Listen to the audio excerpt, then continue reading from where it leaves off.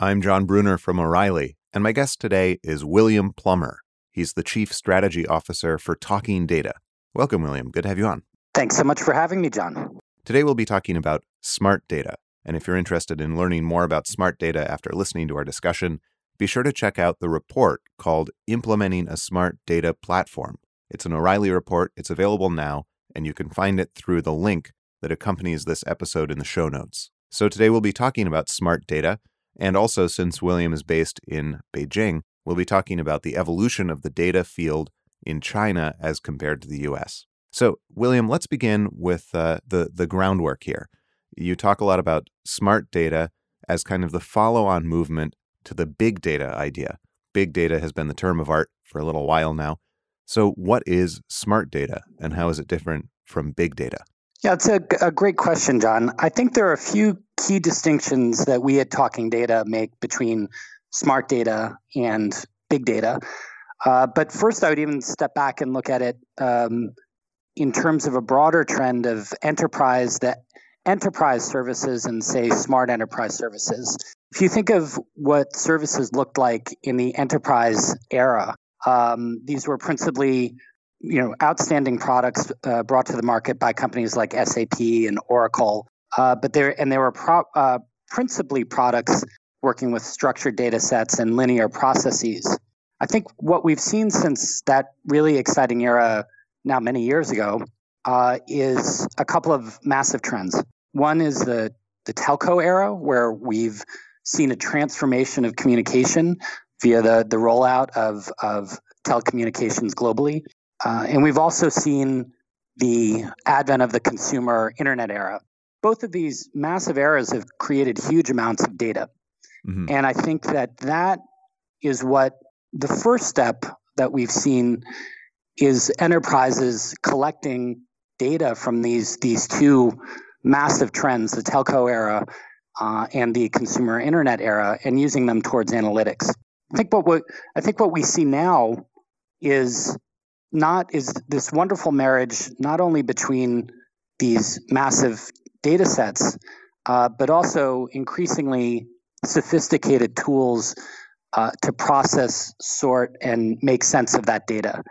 So for our definition of smart data, we really think of it as the marriage between massive data sets and data processing advancements and tools in both machine learning and artificial intelligence. I think, and Andrew Ng, a well-known AI expert, I think phrased it well in a metaphor that he made about artificial intelligence. He saw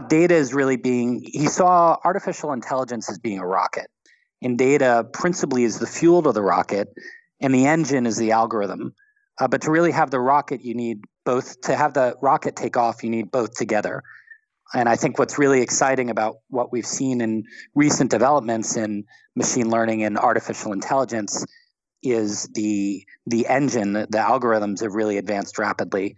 And that's really essentially just making our data, when we say smart, I think what we really mean is more useful. It allows companies, and particularly, we see with our clients, to use and extract value from their data sets in a way that helps them complete specific actions more efficiently.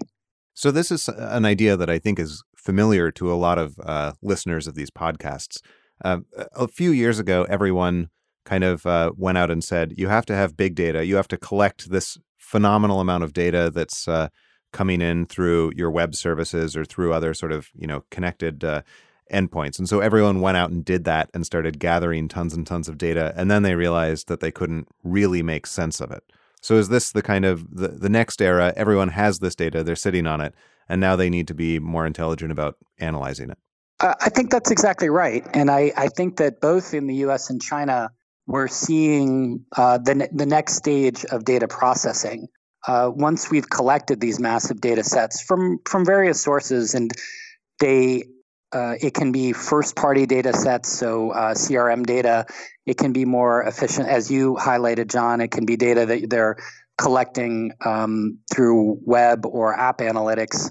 But they've they're now a number of enterprises are now sitting on a larger set of data, and I think that there are a broader set of services designed to extract value from that data.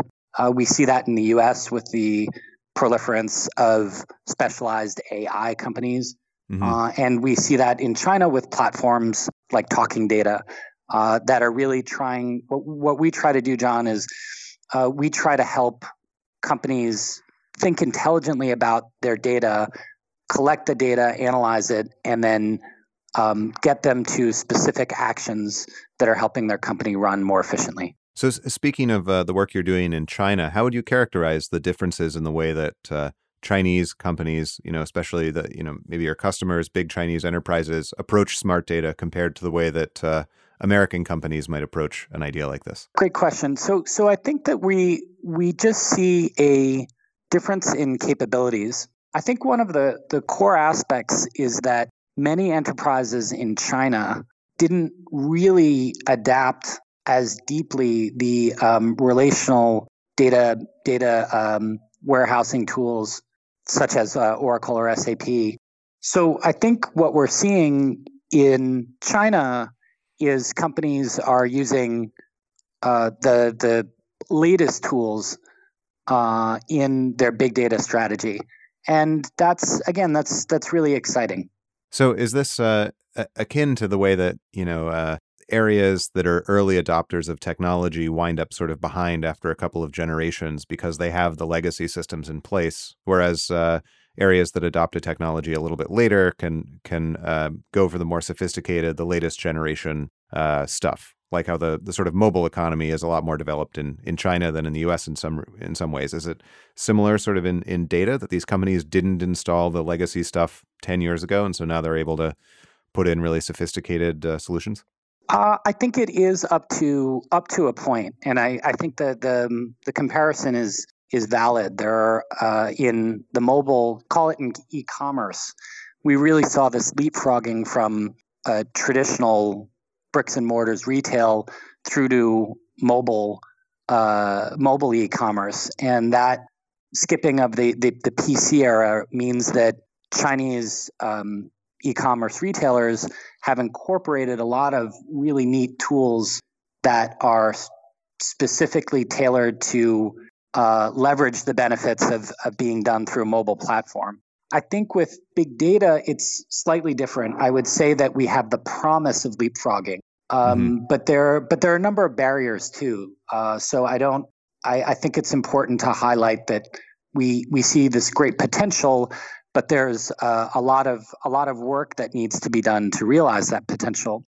Put in other words, John, we see that while we have the benefit of not being encumbered by legacy technology systems, there are a lot of challenges to implementing big data in China, and a lot of that comes from a lack of just call it a lack of data capabilities across an institution. If you take a little bit of perspective and you think about the evolution of the Chinese economy, for so many years, John, the rational choice from a entrepreneur would be to focus on investment-led growth. So that's to say, to just invest another dollar in building another store, in building additional capacity, because China broadly was didn't have enough capacity to meet all its demand. As the broader economy, the growth in the broader economy starts to decelerate, we're seeing a lot of entrepreneurs now have to start thinking a lot more about productivity-led growth. And so that has, I think, driven a lot of the interest in big data. But because they, in the past, hadn't really focused on productivity-led growth and thinking about data warehouse systems or things like that, that means that their current capabilities, both in terms of the data that they're collecting and in terms of internal data science capabilities, are often substantially behind what you would see in an average U.S.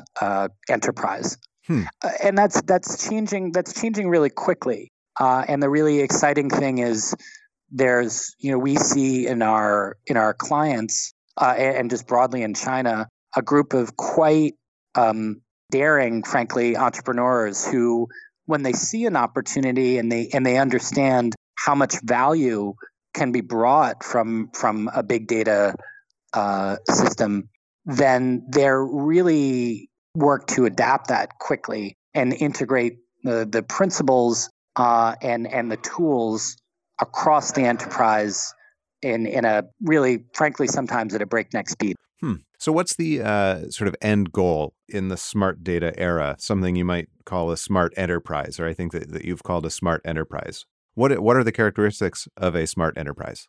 So I think we see a few key characteristics of so-called smart enterprises. I think above all, at a first level, they demonstrate data awareness. At a most basic level, I think that means that they've already done foundational work on systematically collecting data. This can be in various different forms, so it doesn't necessarily have to be, it doesn't have to conform to any specific model of data collection, but they need to have had captured this data systematically over a decent length of time. I think a second point about data awareness is the company has to believe that these data will specifically influence actions within the company. Mm-hmm. That it's not just going to become kind of a beautiful dashboard that someone glances at. That it becomes actionable in a real management sense. That's exactly right. So what we want to try to avoid at Talking Data is what we refer to as the BI black hole. We worry that beautiful dashboards are great, but we try to deliver something that's a step further for our clients, which is actions. So if it's substantially reducing marketing costs or making using big data tools to make their anti-fraud efforts more robust. Mm-hmm. We want to try to link all of our actions to all of our work and our products to specific actions. And I think that this is also something that where the context of China is important, John. So I think that a characteristic of many Chinese entrepreneurs and business leaders is they're eminently pragmatic. Mm-hmm. So if you can demonstrate, so the idea of big data, everyone will be interested in, but there will quickly be skepticism about big data, as I think in China as in the US. Mm-hmm. It's a term that's bantered around quite a bit, and can be meaningful and somewhat cliched depending on how it's used. But if you're able to deliver and demonstrate clear, measurable results, then they're, as I said, they can be really keen to embrace the smart enterprise era in a very full way. Now, your colleagues are writing a report in which they talk about closed loop of data. And I assume this is a closed loop between sort of the data side of the organization and the management side of an organization. Wonder if you could tell us a little bit about the closed loop of data and how it's formed and what its significance is. So we see the closed loop of data as being 4 key steps that companies need to take to make sure that their data collection, extraction, and data actions are mutually reinforcing. And so we see this, as you've highlighted, John, we see 2 critical components to this. We see it as having the right data tools in place, and also having the right data experts within a company. These can first come from outside consultants, such as the consulting services that Talking Data offers. But hopefully it really becomes an internal expertise. And these 4 steps that we see are data acquisition.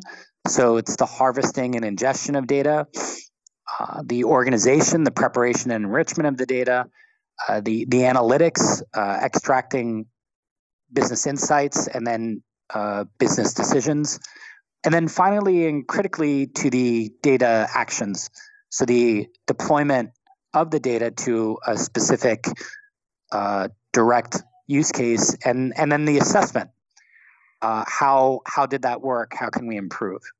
And what we see is if you do these 4 steps, if you think of them as a loop rather than a straight line output in a linear fashion, you really get the benefit of multiple iterations. And what we've seen in our clients that have practiced this the closed loop is they get substantial gains over time in their insights and how they're able to manage and process their data. So you mentioned consulting. That's a big part of how clients implement this kind of thing. What's the role of the consultant in a smart data sort of solution? So what we see the role of the consultant as being is at a high level, it's to bridge the gap between our core products, our software, SaaS, and DaaS solutions, and action. So what we see is not every enterprise is immediately ready to be a smart enterprise. And if you just provide data and software services, they may be able to produce a pretty business intelligence report with that, but they really won't be able to transform their organization. Mm-hmm. So what we see is we see our consulting team as being a really important component at bridging the gap between a company's current capabilities and our software solutions. And this can include advising on how to best organize yourself to take advantage of data. It can be advice on infrastructure and which cloud partner to work with, and it can be implementation. But we find that by helping clients build the capabilities to specifically influence actions, it helps them use big data tools in a meaningful way, in one that they're likely to use repeatedly and often because it has created so much value. And when you're installing these kinds of tools, do you find that you're completely replacing the old data infrastructure that a company might have? Like, is that all sort of wasted infrastructure at this point, or does it supplement it? Does it kind of become a new layer on top of it? So, John, we really see it's much more supplementing than replacing. I think that there's a lot of value that's already captured in existing corporate data warehouses. What we see is we're providing an additional tool that lets you integrate that data that you may have captured on, for example, a CRM or ERM system, mm-hmm. and then integrate that more broadly with other data streams. So you can integrate that with data that we've collected or third-party data. And then another exciting thing is we've built a flexible system, so you can use this data this data platform. You can use it in broad and not necessarily linear ways. So what I mean by that is you can be collecting it and have it in a first instance be used towards, for example, managing your marketing expenditures. But then in the future are and will be rolling out a number of new applications. So you can use that same data set in different and exciting ways. Excellent. Well, thank you, William. It's been a pleasure to speak today. I'll remind listeners that if you're interested in learning more about this closed loop and more about smart data in general, be sure to download the new O'Reilly report called Implementing a Smart Data Platform. It's available on O'Reilly.com and through the link that's in the show notes that accompany this podcast episode. My guest today has been William Plummer, Chief Strategy Officer of TalkingData. Now, William, if listeners want to find you online, where should they look? So if you want to reach out to me directly, you can email me at william.plummer, Plummer, at tendcloud.com, tendcloud.com. And for more information on Talking Data, you can visit our website at www.talkingdata.com. Excellent. William Plummer, thank you so much. Thank you so much, John.